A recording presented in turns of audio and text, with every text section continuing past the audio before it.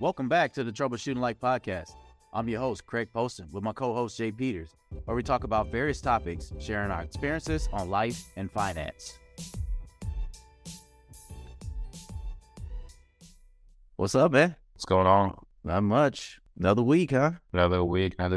Yeah. How's things going? They're kind of up and down at the moment. So, like, I think I kind of talked about it in the last podcast where I had, like, a renter coming by and stuff. But it turns out that, they weren't able to pay. So, like, I'm in this situation where I have to evict them now because they're not communicating with me anymore. I was able to get them on the phone for, like a few minutes to kind of go over the situation. And I'm trying to help them out, just trying to get some sort of agreement saying that, hey, we can break the lease and stuff. But since they haven't provided me any notice and I haven't, and they haven't provided any like mutual agreement between us, that's like my only course of action is to go through the eviction process. So we're going to start that here either today or tomorrow. But throughout that, and I was talking to like an attorney this past week too, getting some advice on that stuff. So yeah, I'm going to have to start doing that this upcoming week, and hopefully I can also re-rent the unit out here soon. Okay. Yeah. But they never really moved in, right? No, dude, they didn't move in. They didn't request any keys. Yeah, no, and they just haven't communicated. Like, I understand their situation. They were expecting to receive certain like subsistence or assistance. Yeah. To do like a move-in at least, and they didn't receive it. So like 2 days before they were supposed to move in, they just told me that, hey, we won't be able to make the payments. But they didn't say they wanted to break the lease. They actually stated that they did not want to break the lease because they didn't want to have a broken lease on their record. I don't think they realized that an eviction is worse than a broken lease. So yeah, I don't think they understand how it works, because all they have to do is really pay the fee to bring the lease. Yeah, that's it. Because I've had to do it before. You pay the fee, that's how you get out of the lease. Yeah. So I don't know, but it's just gotten to this point to where, like, dude, I've tried to hit them up like almost daily. So a couple of times I'd give them some time to at least like take their time to respond, but they never did. So I followed up with them as much as possible via email, via text, via phone calls, voicemails, whatever it was. And it's just, we're just at this point now. So yeah. No, that's crazy. But I mean, it's an experience though that you now you learn something new. Yeah. And then try to get other renters in the room we're living in before this place. So I actually got a decent amount of applications that are applicants for that. So just working that out right now. Hopefully I have someone moved into that place this week. And then I might end up doing that for this place too, man. Instead of renting the entire place out, just do a buy the room type of deal. Yeah. Because that seems to have worked out a little bit better, profitability wise, a little bit better. Yeah. Okay. Yeah. I mean, hey, hopefully everything gets worked out. I think you're still in a good situation. They never moved in, so your place is not at risk. Nobody can damage anything. Which like I said, if you listen to other podcasts or go on YouTube and listen to people's horror stories about like when they actually have to kick people out of the house, like versus like just get them to legally break the lease. Yeah. So like they have all these horror stories where people like pouring cement down the toilet, stuff like that. Where they messing up the drain. Dude, that's crazy. Pouring what is that? Putting holes in the wall.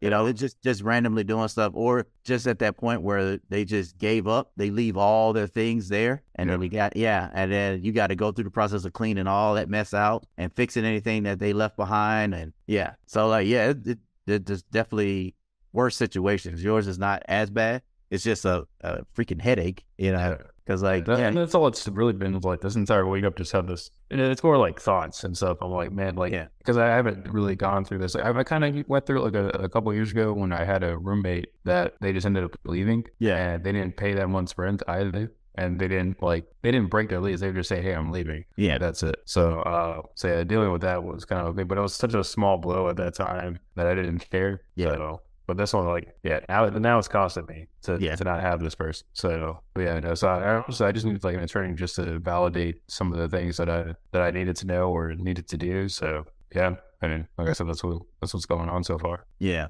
man. And I guess for me, well, we're working out where we're getting into a personal property. So, and we're actually doing a new build now. How did that showing go the other day? The what now? The showing that you went to last week? The showing? Yeah. The house. Oh, the model homes you talking about? Yeah. Oh, yeah. No, they've sorry for the Blake, because I think I forgot I told you. But yeah, we went to, so it's the Bernie area, and it was, the homes were nice, just out of our price range, because I definitely didn't want to spend what they were talking about spending.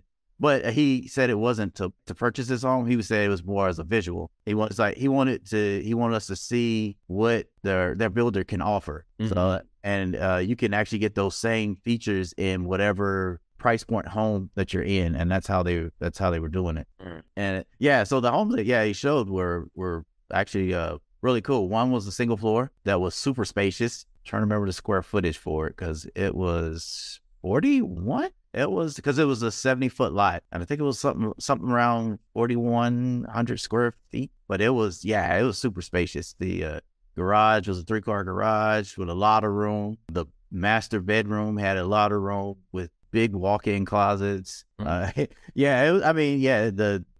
kids' rooms would be large. It had office. It had the dining room area. Had a large kitchen, also like more of a, what do you call it, butler's pantry. Like, also your instead of just having a laundry room, it was more of a utility room. So you can actually walk in there and close it off so nobody can see it if you don't want them to see it. Yeah, and the yard wasn't bad. It actually, the covered patio was really nice. Actually a good setup if you wanted to set up a either outdoor kitchen or just encase your grill into stone, whatever it is, right? It actually, so it was a really, really nice home. But the point was, he wanted us to see what we could get in the home that we were talking about purchasing. Mm. Yeah, but then you had to do the salesman side too, right? He's like, "What?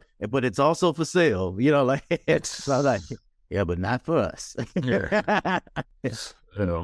Yeah, because it's bad enough just like already working my brain out to even go to the price point that we're going now, and because I know we're not doing it to keep up with the Joneses, we're doing it to go to a better school system. That's a lot of times how you see it. They know that's what families look for, and that's why they do that. They put the better homes near the good schools. Yeah, and that's so that's kind of like where we are. Is just already got approved for what we're looking for. So we did the pre-qual. They said we're good to go to start a contract. Went through that process actually yesterday to Saturday, and so far everything looks pretty good. Gave the earnest money, all that good stuff. Only thing, it was funny because I didn't want to do a check. I don't like messing around with checks, because the account that I have checks for, I normally don't keep money in those. Yeah, it's usually money goes to either, what do you call it, a high interest rate savings account, or it goes into some type of brokerage fund or something like that.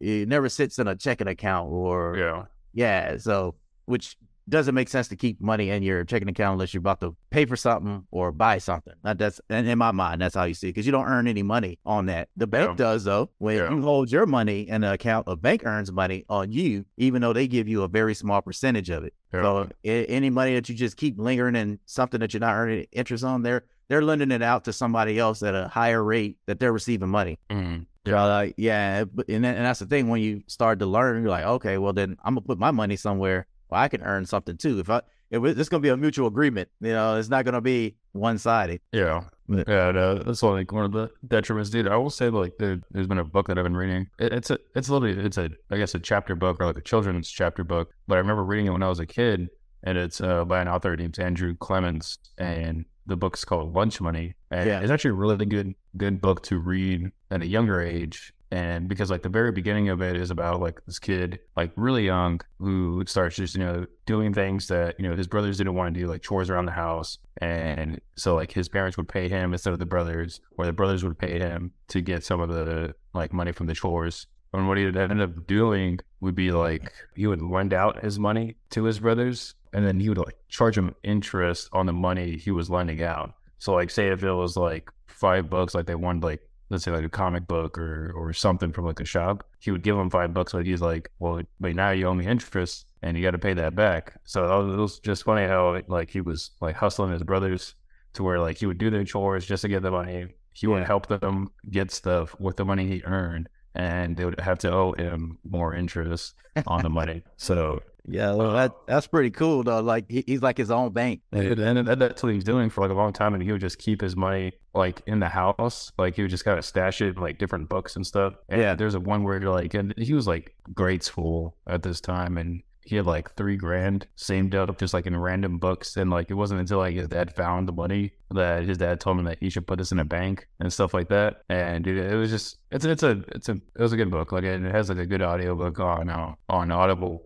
There's also like an interview with the author, like how he came up with the topic and stuff like that. And I thought it was a good interview at the end of it too. So Yeah, what's the name of it again? it's called Lunch Money by Andrew Clements. Okay. Yeah, definitely. I want to check that out. That seems pretty cool. And the thing is, like, I mean, because like a lot of people they'll ask like what got other people into money, or like what got you into like finances and stuff like that. And I can never really like pinpoint it. I mean, of course, I could just say it was like because my parents didn't have money or like lived without money, so like that was just like something I gravitated towards, was to gain more money, to gain more wealth, to try to just make more. So like I remember like for some reason I was thinking back and I was like, one of the last times I read like a book in like grade school was that book, and I don't know why, I just enjoyed that book a lot, but Yeah. I did. Yeah, speaking on books, it's taking me forever to read it because what I'm doing is trying to form my habit of reading at night or finding space to read. I'm reading a book where it was by David Green, and it was it Long Distance Real Estate? Yeah, so that's what I'm working on or reading. And then the other book that I just purchased is because I was listening to a podcast and I thought it sounded pretty cool.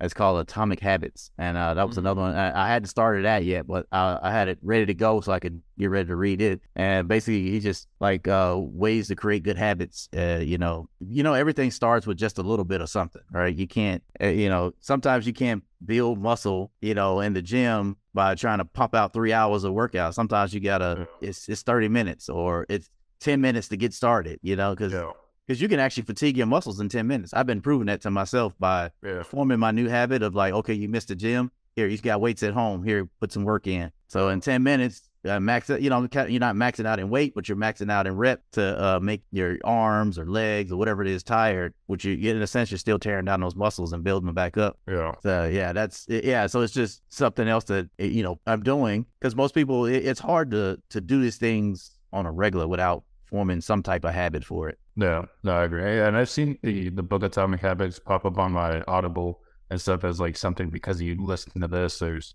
also like these books. That was one of them. So yeah, let me know how it is, and I might grab it as well. Yeah, I mean, the guy, when I was listening to him, I was like, it sounded good. It sounded like something that was it would be worth my time, because I'm always trying to figure out how to develop a habit, because you want to accomplish these goals. But sometimes it's hard because then you're going like, oh, I don't have time. But then if you took 10 minutes and started something, like, what would it lead to? Yeah. Yeah. And then like, if you did that 10 minutes every day, what would it lead to? Yeah. And that's a lot of things. Like a lot of people feel like a lot of habits, they have to take a lot of time. Yeah. And they really don't. And I've looked into like a few things and stuff. And one of the things was like the 2-minute rule. As if you could do something in 2 minutes, then just do it right then. Like, don't even think about like how to do it, right? As in like for example, like loading a dishwasher doesn't take that long, so just do it. Right? Like cleaning up like counters on a kitchen doesn't take that long, just do it. Like maybe cleaning out a fridge, like tossing out stuff doesn't take that long, so just do it. Yeah, there's certain things that like those habits that you don't necessarily have to plan inside your time frame or inside your life. It's just because you're right there and you have those 2 minutes to do something. Yeah, just do it. Yeah, no, that sounds good, man. All right, well, I guess we can get into our topic for today. Yep, fail fast to succeed quicker. But I like this topic. This is your topic. Did you want to explain it? Yeah, so I mean, one of the big misconceptions to be just in general is that it takes time to learn something, or it takes a lot of time to learn something. So one of the things that a lot of people will say that for some reason they can't get a job is because they don't have the experience, as in like the amount of years doing a specific position to get something, or they don't have a degree or whatever it is, right? So, but I've met and I've interviewed a lot of people that have X amount of years in a position, but that doesn't mean they're good at it, and two, they actually know how to do the next position, right?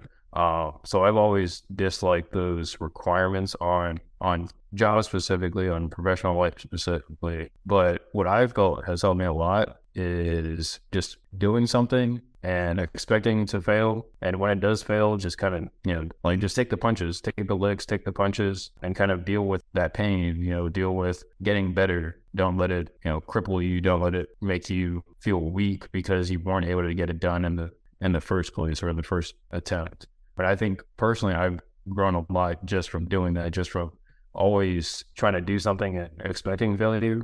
And then when failure happens, just kind of take it to the next step, just, continuing on. Yeah. More of that learning experience, right? Yeah.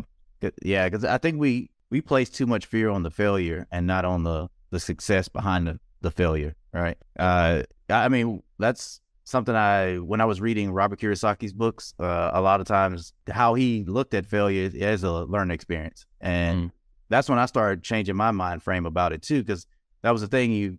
You place so much fear on the failure, you'll never get started. Like, you want to invest your money, but you're so afraid you're going to lose your money. Well, like, okay, so then start with a little bit. What happens then? And then you realize, okay, it wasn't as bad as I thought it was. Okay, yes, I do lose money, but maybe I shouldn't put all my eggs in one basket. Or, it's the same with real estate.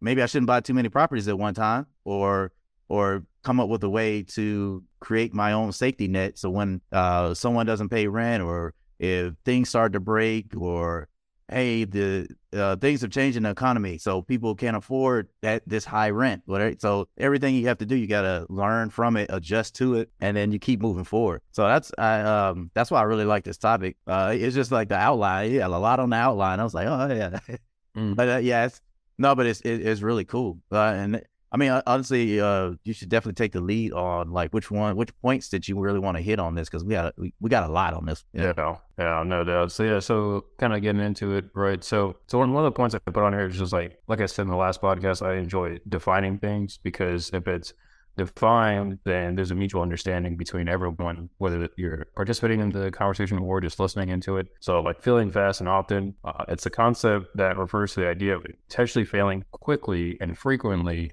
in order to learn and improve. This will emphasize the importance of taking risks, trying new things, and learning from mistakes in order to achieve success. The idea is that by failing quickly and frequently, individuals and organizations can learn from their mistakes and make adjustments or pivot to new strategies more efficiently, thus increasing their chances of success in the long run. It's just in my opinion, it's a good mindset that encourages experimentation, learning, and iteration. Yeah. So, and like kind of talking about, like you said, bringing up real estate, and like we were kind of talking about earlier, me having to go through an eviction, right? I think that can be seen as a failure, right? A lot of people can say like, well, now you have an eviction, that's why I wouldn't become a landlord, right? That's why I wouldn't, get into real estate, because it's too risky to not have someone to rent out your space, or not rent your space and not pay you rent and stuff like that. So I'm just taking it as another lesson, or another something to have in the book, something to take notes on, maybe information I can pass on to you all that are listening, or just to people around them, that, it is a tough situation, but it's just something you kind of have to go through. Yeah. Nah, like I said before, yeah, your situation isn't as bad. You're still in a good position. You still have your place, and nobody's destroying it, right? Yeah. But but I definitely believe in that do as much as you can. And then you see what works, right? Because you don't know if you'll fail. You may actually succeed, because the fact is, if you feel like you're going to fail, then you're probably going to plan a little bit better, all right? I remember, I probably said it before on the podcast, my nephew, when he turned 18, graduated high school, I gave him a letter along with some money for his graduation gift. And the letter was like, lessons I learned, or like things I would do if I was 18. The whole point behind that was just to give him a little bit of like of a guideline. And that was the thing. I never got that as a kid, as a teenager, anything. I didn't get like a guideline of how something, you should try something. And one of the items on that list, it was take more risks. And the reason why, at such a young age, like 18, your responsibilities are super low. Your expenses are super low.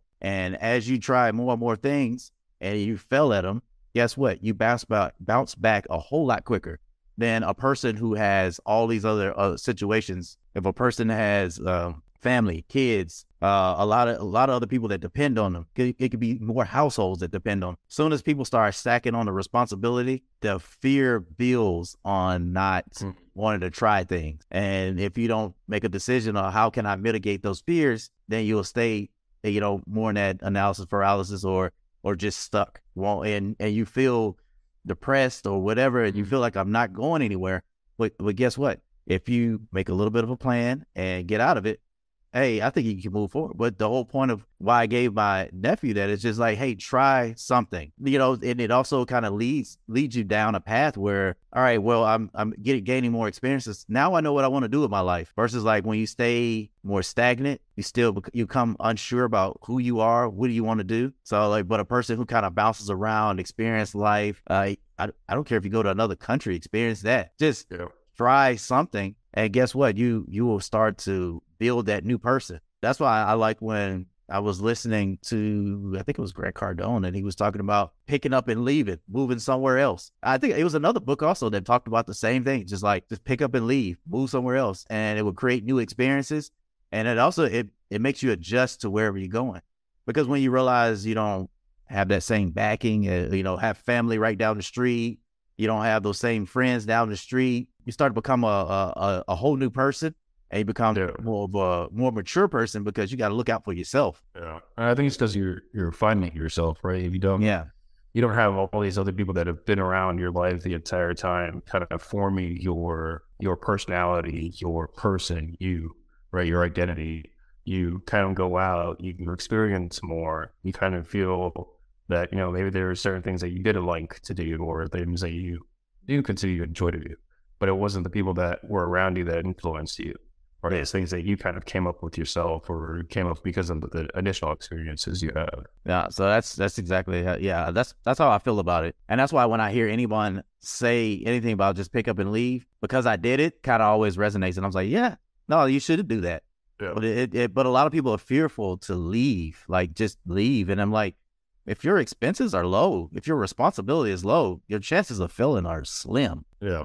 But everyone thinks you have very little to lose. Yeah. Like what, you got maybe a car to lose. That's it. But other than that, like you said, things are very low. So you can experiment, you can take a little bit more risk, take a little bit more chances when you're at that point. Yeah. I mean, literally, like you said, I think that was the only thing I jacked my credit up. Guess what? There's ways around it. There's ways to figure out how to get your credit back, even before the 7 years. They call it the 7 years of bad luck. You can figure out how to get your credit back before then. It'll take planning. It'll take you talking to the creditors. It'll take, it just takes effort, but it was effort well worth it. New experience. Now I know how to fix my credit if it goes bad. I know how to pass that on to my children. Hey, don't do this. Hey, if it does happen, do this, or I can help a friend out. I mean, either way it goes, all the experiences, they turned into something. So, I definitely agree with that. Kind of continuing on is like, so the reason why I say fail fast is because when you fail fast and quick, it reduces the amount of time, because you can always fail at some point in time. Like we kind of been talking about that, where like you can fail when you're 18, you can fail when you're 28, when you're 30, whatever it is, right? Whatever age it is. But in my opinion, the more failures you take when you're 18 reduces the amount of failures you have to take when you're 20, reduces the amount of failures you have to take when you're 30, and stuff like that. And like someone that said it was saying that what you're doing when you fail early is that you're paying out ignorance, as in you're just paying down the amount of knowledge you don't know, the amount of experiences that you didn't have a lot quicker, right? And then failing slowly would be the opposite, as in, say you stayed in the same place for your entire life, say that you never went out to experience much of anything, but say, you do end up having kids, they might have those experiences later on that you may not be able to help them, right? There's things like that. Or you may meet someone that you need to help and you just don't have that experience or that information to help them. And I think it just helps like the overall community when people go out and they experience things, especially at a younger age, so that they can bring back that knowledge and help the overall community grow. Yeah, no, that's a good way to put failing, just paying down that ignorance, because you don't know till you know, right? I didn't know that. I guess it's not something cool to know about getting your car repossessed, but like finding out in Texas, if you miss your payment day one, they actually have the right to take your vehicle. I didn't know that. I mean, even though that wasn't a situation, actually the bank stretched it out a lot longer than that, but knowing that they could do it is like, okay, that kind of makes it a little bit more scary to why you would want to make sure you pay everything on time, besides the fact that it damages your credit. It's like, oh, well, if they have the right to do that, which I doubt a bank wants to do that quick, because it's an asset they probably can't do anything with. Like, I mean, besides turn around and resell it, but then probably under the value. But it all pays down at some point, ignorance, right? Yeah. And you build a new person after that, a person with knowledge. Because, yeah, as you pointed out before, ignorance is more of just a not knowing type of thing. It's not, when someone says ignorant, like as in, it sounds like, okay, you're calling someone stupid or whatever, right? Right. Yeah. But it's more meant that you don't know what you don't know. You just don't know it. And that's all it means. And then as you keep building, as in a sense, building that foundation, stacking the bricks up, then you're building a solid foundation of a strong person who knows how to handle new situations as they keep coming to you. Yeah. And then the people that you kind of impart that knowledge into, you can build their foundation quicker or maybe even better than you, right? And that's the entire point of, like, for me, growing in general is that you can grow the people around you, you can grow the generations after you. And so to me, just overall life better, like they can, things will grow faster. Technological advancements can improve a lot more. Or they have the ability to improve a lot more, I should say. Yeah, just experiences can be a lot better. Kind of like the or similar to the, like, paying out ignorance is like the opportunity cost, right? So opportunity cost refers to the potential benefits that an individual or organization may have missed out due to choosing a particular action strategy. So when they fail slowly, or when a person fails slowly, they continue to invest time, resources, and energy into something that continues to fail, or a strategy despite the clear signs of failure. This means they're not able to pivot to new strategies or opportunities that may be more successful. Yeah, no, definitely. Again, definitely a good topic, like I said, because that is a true thing. When you burn too much time worried about the last thing that you were doing versus like just jumping to the next thing. Okay, that didn't work. Let me go to the next thing. Or even, I mean, say if you did want to sink some time into it to actually figure the situation out, I mean, it also, again, builds that foundation. I think we're going to talk about it at some point in here, but we were talking about how if you slowly build up to it. But yeah, man, again, yeah, this is good. Yeah. So then an example, at least for like personal examples, like, we work at IT and stuff, and there's times where if you don't know the system, if you don't know what's going on around, if you don't know what the problem is, and like the customer saying, hey, I have this problem, then you just kind of start searching for it, right? A better way to do it is just ask someone that knows what the potential problem is. Yeah. Right? Or you could, pay down your own dead ignorance, look through it, try to figure it out, and come to a conclusion. So that's why, like, my bad.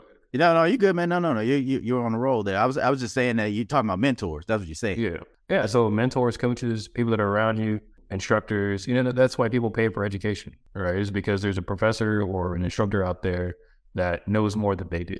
So why wouldn't you pay them to teach you what they know, right? Same way why you pay like an attorney, why you pay an accountant, it's because they have information you don't have. Yeah, exactly. Yeah, because now that definitely makes more sense to me when you say it like that, because when you use the experiences of someone else to help you get through your failure a lot quicker, or help you avoid it altogether in a sense. But at this point, we're talking about the failure, after the failure.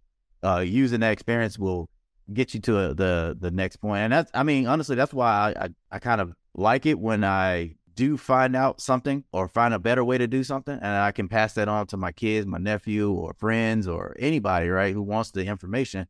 But that's the big thing, though. They got to be ready for the information. Not everybody's ready for it. You try to tell them something, and it's like, nah, that, and it won't happen to me, or whatever. Like, hey, okay, right? But you never know. This is if you have the information, you're already locked and loaded. So when failure or a problem or whatever comes your way, you're ready to shoot it down. So having those mentors, having good people in your life that can help get you through tough times or help you avoid the tough times altogether. I mean, it's a good thing. No, I definitely agree. And then kind of going to our next point is, and this is like one of the ones that he really gravitated towards, was overcoming the fear of failure.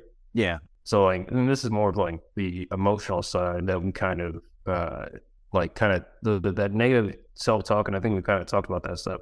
It's really that negative self-talk where it talks you out of those situations. So like say, like, if you want to move out of your parents' house, right, when you're 18, and but all these like doubts, as in like, could I afford it? Could I?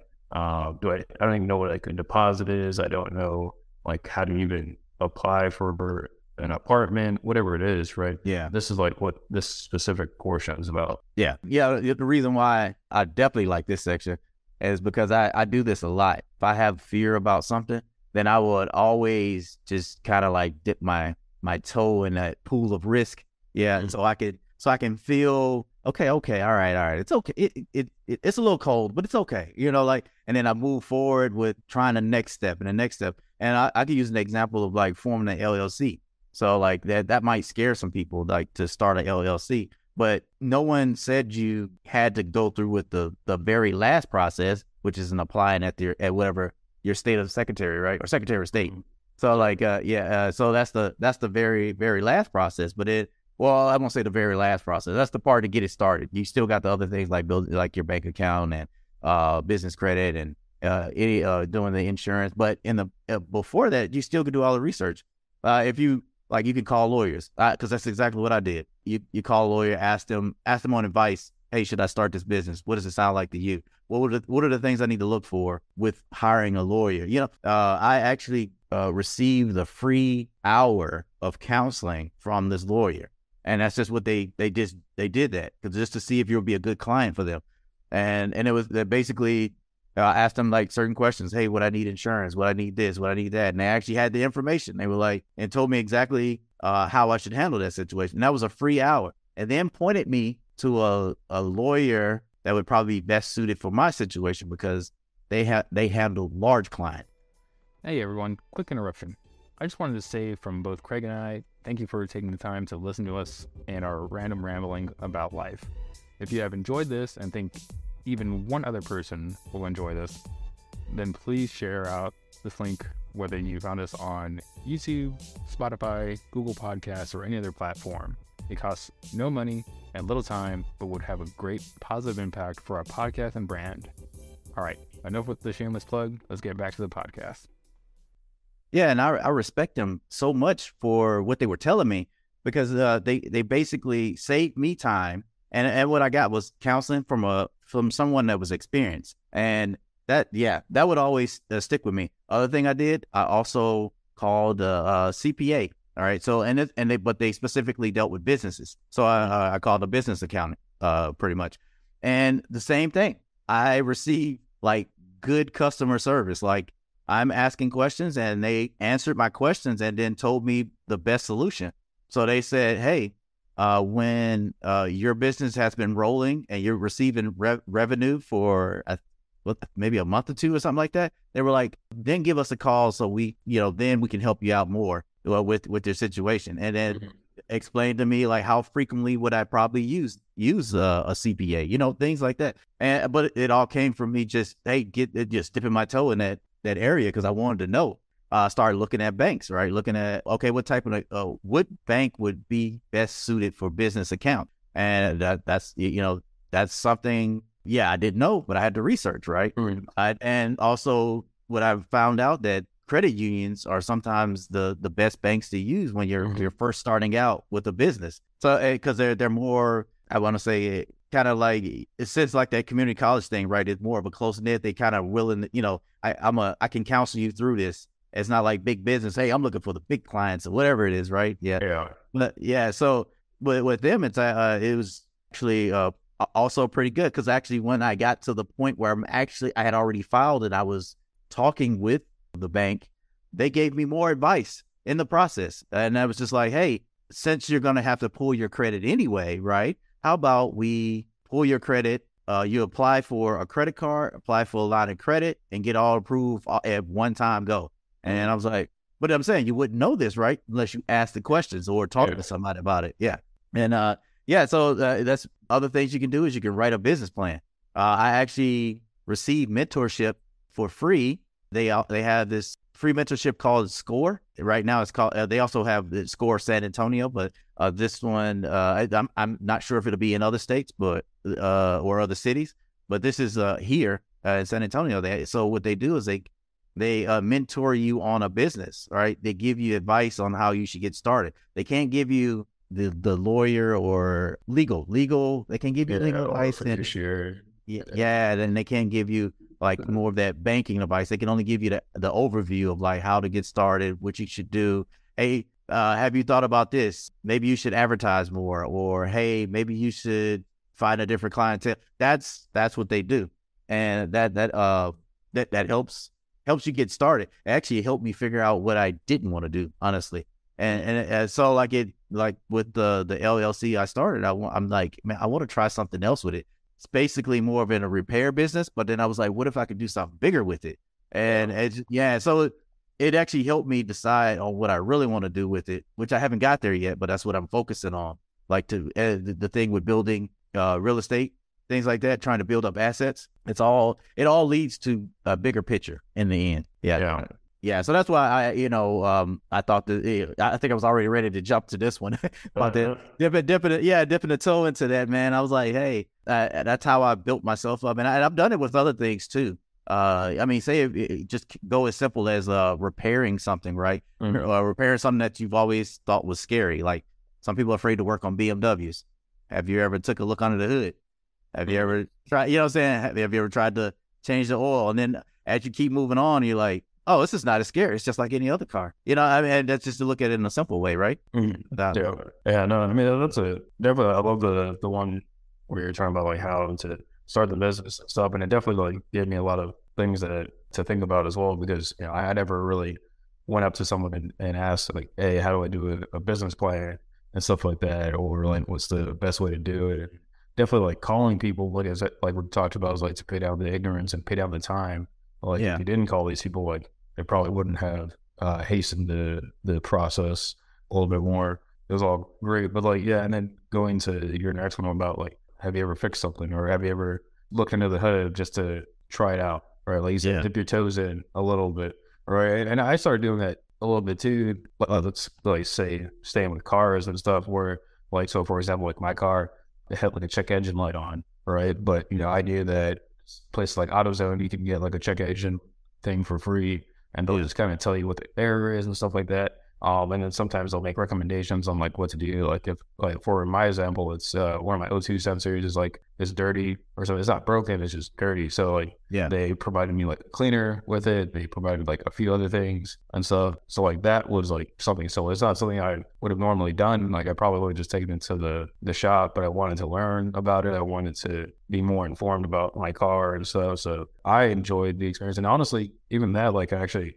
met someone like plays basketball. He did like a little league here in San Antonio. Like he'll invite me out every once in a while to go shoot hoops and stuff. And there's just a lot of things that happened out of that one experience that I personally enjoyed. Yeah, but again, that's why I said I like this one, because sometimes things do feel very overwhelming, and he's just like, hey, let me just hop in. Let me try a little bit. And I know some people, they're more of the full force people, and they just like, hey, I'm going full force, and if I fail, then I'll figure it out in the process, you know, which that's not bad too, especially if you're a good think on the feet type of person where, hey, you know how to bounce back real quick from a situation. You go like, okay, someone who can think around things. If something adaptive.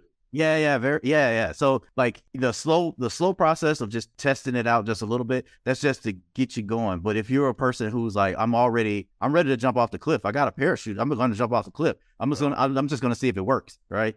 Yeah, you know, yeah. So, and I like both strategies, because sometimes it does help you pay down that ignorance a whole lot quicker when you just jump, and especially if you know that the failure is not as bad. If you have low expenses, if you have less responsibilities, if you have, you know, that you don't have much to lose. Which, I mean, when you're young, that's usually how it goes. You don't have much to lose. Because I when I was 19, I had an apartment.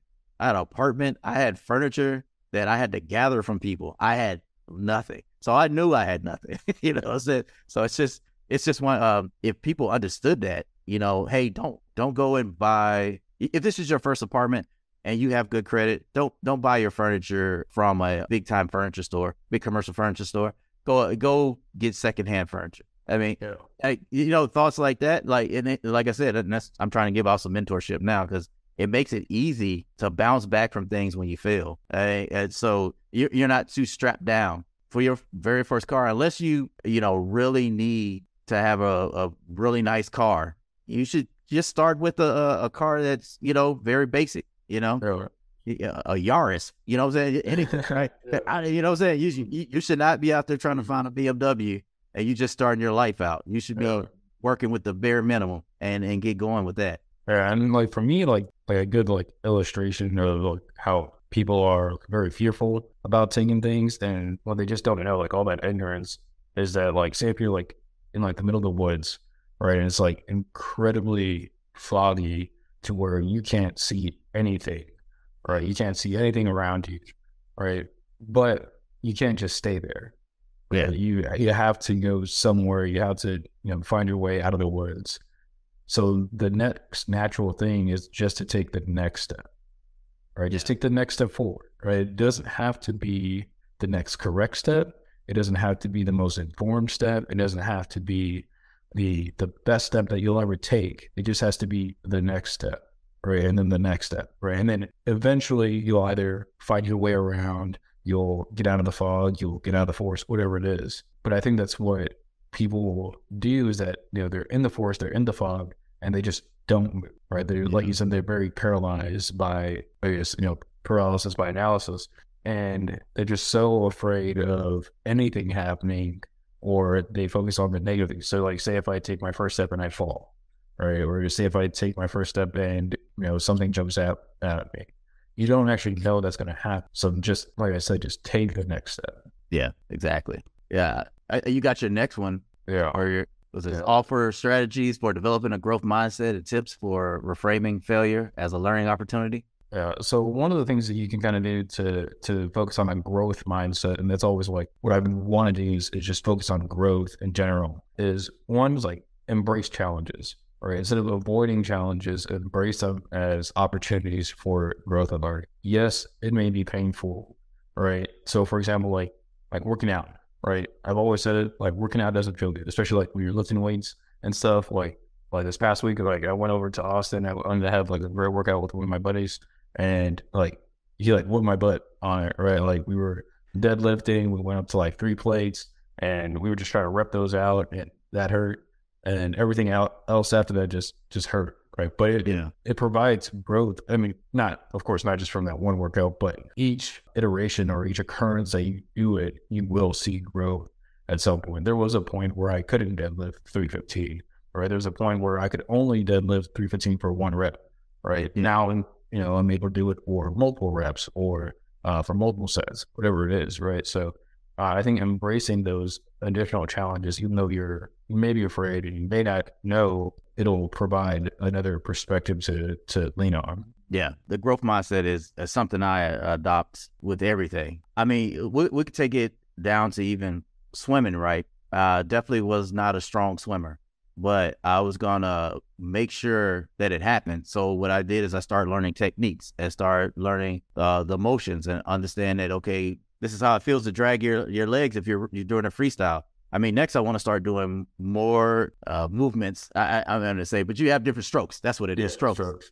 Yeah. So I want to start learning different strokes so I can have multiple tools when if I get dropped into some water somewhere, if it happens, hopefully it doesn't just happen like that, then I have multiple ways out of the water, Yeah, but the thing is, like, learning by doing that, by getting myself in the water, I actually started to get rid of fears.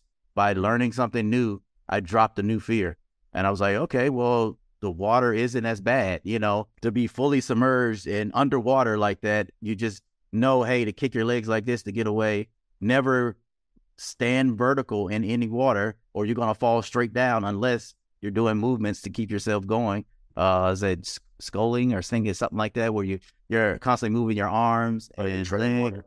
Yeah. Well, the treading water, treading water. You're right. Yeah, that's exactly what it is. So like or either making yourself float, understanding that having oxygen in your lungs can make your body rise. So then when you know that you have full of air in your lungs if you need to float because you're tired, understanding that situation, or just knowing, okay, once you put your head underwater, the first thing you should be doing is breathing out, not holding your breath, because the CO2, once it starts to build up in your lungs, start to make you feel like you're already suffocating. like understanding this situation, and then like building your lung capacity, all that. But it all came from me wanting to learn something new. And that was, and it's, again, I probably mentioned it on the podcast. The reason why I did this, because I want to do more fun things in the water with my children. You know, if we wanted to do snorkeling and the water isn't as shallow, but like you're still over the top of the water, you can see what's going on.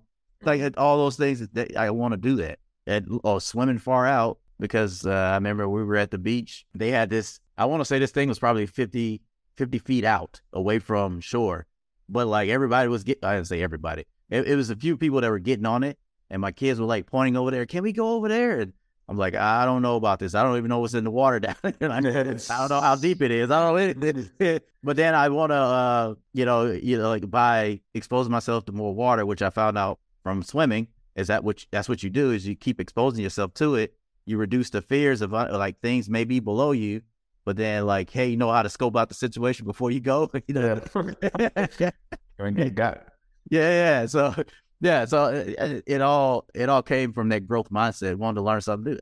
IT, what we do, right? Yeah. Like you have to have a growth mindset. If you don't, you will get lost. Like you'll get passed up for promotion. You get the next person coming in is gonna, I won't say take your job, but they're gonna be the new hot thing that where they're getting the promotions, but you're not getting the promotion. So it's like it's always, you know, to always keep yourself going, growing. You know, to make get yourself to the next step. And then also I think it helps with the brain, right? It just makes you hold memory, retention, trying something new. Because I think I was watching a documentary on this, and it was about the longevity. Like once you reach a certain age, you're starting to deteriorate. But if you're a person who's learning something new, it actually helps your brain with Alzheimer's. That like I forget exactly what it's called. Like I said, there's documentaries on it. There's a lot of things on it. But one of the processes they were doing is they were being more active, and they also learned a new thing. And it was to help them through their process of getting older. And they weren't, you know, forgetting who they are, or they weren't as flexible because they were constantly doing things. That sounds like a really good one to kind of look into. And like a lot of things that kind of help with like the growth mindset, and we kind of been talking about is of course learning from failure, but realizing that just like, you know, failure is a part of life. And instead of saying, well, or instead of feeling bad about yourself because you didn't do something right, or because something happened and it failed, just look at it and say, well, this time it didn't go right. What could I have done better? Right. Yeah. Like, you know, one of my favorite stories about like Kobe is that when he missed that game-winning shot against, I think, the Heat or against Miami, literally like after the game, all the other players of the Lakers said, let's go party out in Miami, where he went back to the gym and he just continued to practice that shot that he missed. Right. He just continued to practice to where, and you know, of course, Kobe's like a very extreme type of person to where, of course, he would do that. Right. Like that's just like his entire mindset is like, well, I need, like, everyone's counting on me. I need to do this. Right. I'm not saying you had to go to that extreme, but it was a good lesson to say that Kobe's had been winning championships. Right. Like this one game wasn't going to like kill his wealth. It wasn't going to kill his status. But he realized that, hey, I didn't do this right. I need to get this better, this specific thing. So I'm going to continue to work on it. Yeah. No, that's for growth mindset, especially when it comes to failure. That is a great way to do that. Just learn from the mistake, put in the effort, put in the work, try something new, see if it turns into a new situation. Yeah. So I definitely, that's a good one. Did you have any other points you want to make on that? You got a lot on here, man. I think we're good, right? Okay. Yeah. All right. We're headed down to our frugal and cheap. Hey, you missed the whole thing, man. What's up, man? My bad. These cats, they're all around. All right. I see you got a dry out laundry. Are you talking about hanging clothes? Yeah, I'm talking about hanging clothes. Oh, yeah. So, yeah. No, I know about that, man. I grew up with my grandmother, and that was something that she did. Yeah, so like they'll wash the clothes and then they go hang them. But I think she still had a dryer. That was the thing. Yeah. It was only emergency stuff. Yeah, so I was like, and maybe that was just a thing they like to do. Only thing that happens, you get bugs or whatever, right? Yeah, because they'll attach themselves to your clothes when when you're getting ready to bring them in. Yeah, and that's why you ring them out and stuff before you fold. Yeah, but I don't know. What do you think when it comes to being frugal or cheap? Because some people may just like it, you know. If they just like, I don't know, man. I think it really depends on where you're at, right? So Yeah. like if you're like, you know, my brother and parents, they live in Hawaii and stuff, so it's typically like fairly sunny and stuff. Yeah. For like, you know, if you're in the hills or if you're early morning, late at night. So like it's just, but it's more commonplace to do it there just because of the weather. So, but if you're just like, if you're still trying to do it and, you know, you ain't got like the nicest weather to do it in, I don't know, man.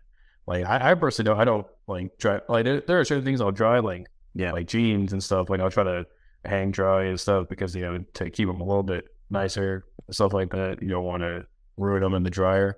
But like if it's just like gym clothes, stuff like that, yeah, no, I'm tossed. Yeah. Now it's again, if you put thought in it and you have a dryer and you're just trying to save electricity, it could be frugal. I mean, but if you look at it from, you know, I don't want to ever use electricity or whatever. I don't know. Maybe it could be cheap. I don't know. I don't know. I mean, like, because to me, like, sometimes it's a time thing, as in, like, it takes a decent amount of time. If you're not, like I said, if you're not in like a good area where it's like always hot or consistently hot. Yeah. And like, say if you're like hanging them inside for some reason, like that's not going to work out. Like you'll probably get a little bit more mold and mildew due to the things just kind of stay out there. So, but for me, it's more of like a time thing, as in like I can just toss in the dryer, let it run for maybe 45 minutes, and it's good. Yeah. I mean, I don't know. Ever since I've had a dryer, I don't think I've ever want to hang my clothes. I don't trust people, especially you live. You know, a lot of these box neighborhoods we live in, right? If it's all suburbia, you know, and you have your clothes out to dry. Yeah, come back on your clothes. Oh, your clothing garb. Yeah, man. I don't know, man. Yeah, and you definitely, if you lived in an apartment, you surely could do that. Yeah, man. Unless you lived on like maybe the outside, or maybe like the higher floors, you just have it out on your balcony. Yeah, it was. I mean, I guess you're never safe anyway, because it reminds me of a story. I had a roommate that we were at University of Southern Mississippi. That's the university out there, right? And basically he was drying his clothes, but somebody took the clothes out, but instead of just leaving the clothes up top, they took his jacket or sweatshirt or something like that. And then he saw somebody with that sweatshirt on. And he was like, I know that's mine, man. He's like, I'm the only one that bought that. You know, I don't think he ever confronted him. But like, every time he saw him, he's like, yeah, Jack, this way. Yeah, man. But I thought that was funny. But it made me want to stick close to my clothes at the dryer. But yeah, all right, man. I guess we'll get out of here. All right, thank you everyone for listening. This is Craig and Jay signing off the Troubleshooting Life podcast. We'll see you next week. Please like and subscribe. Next week.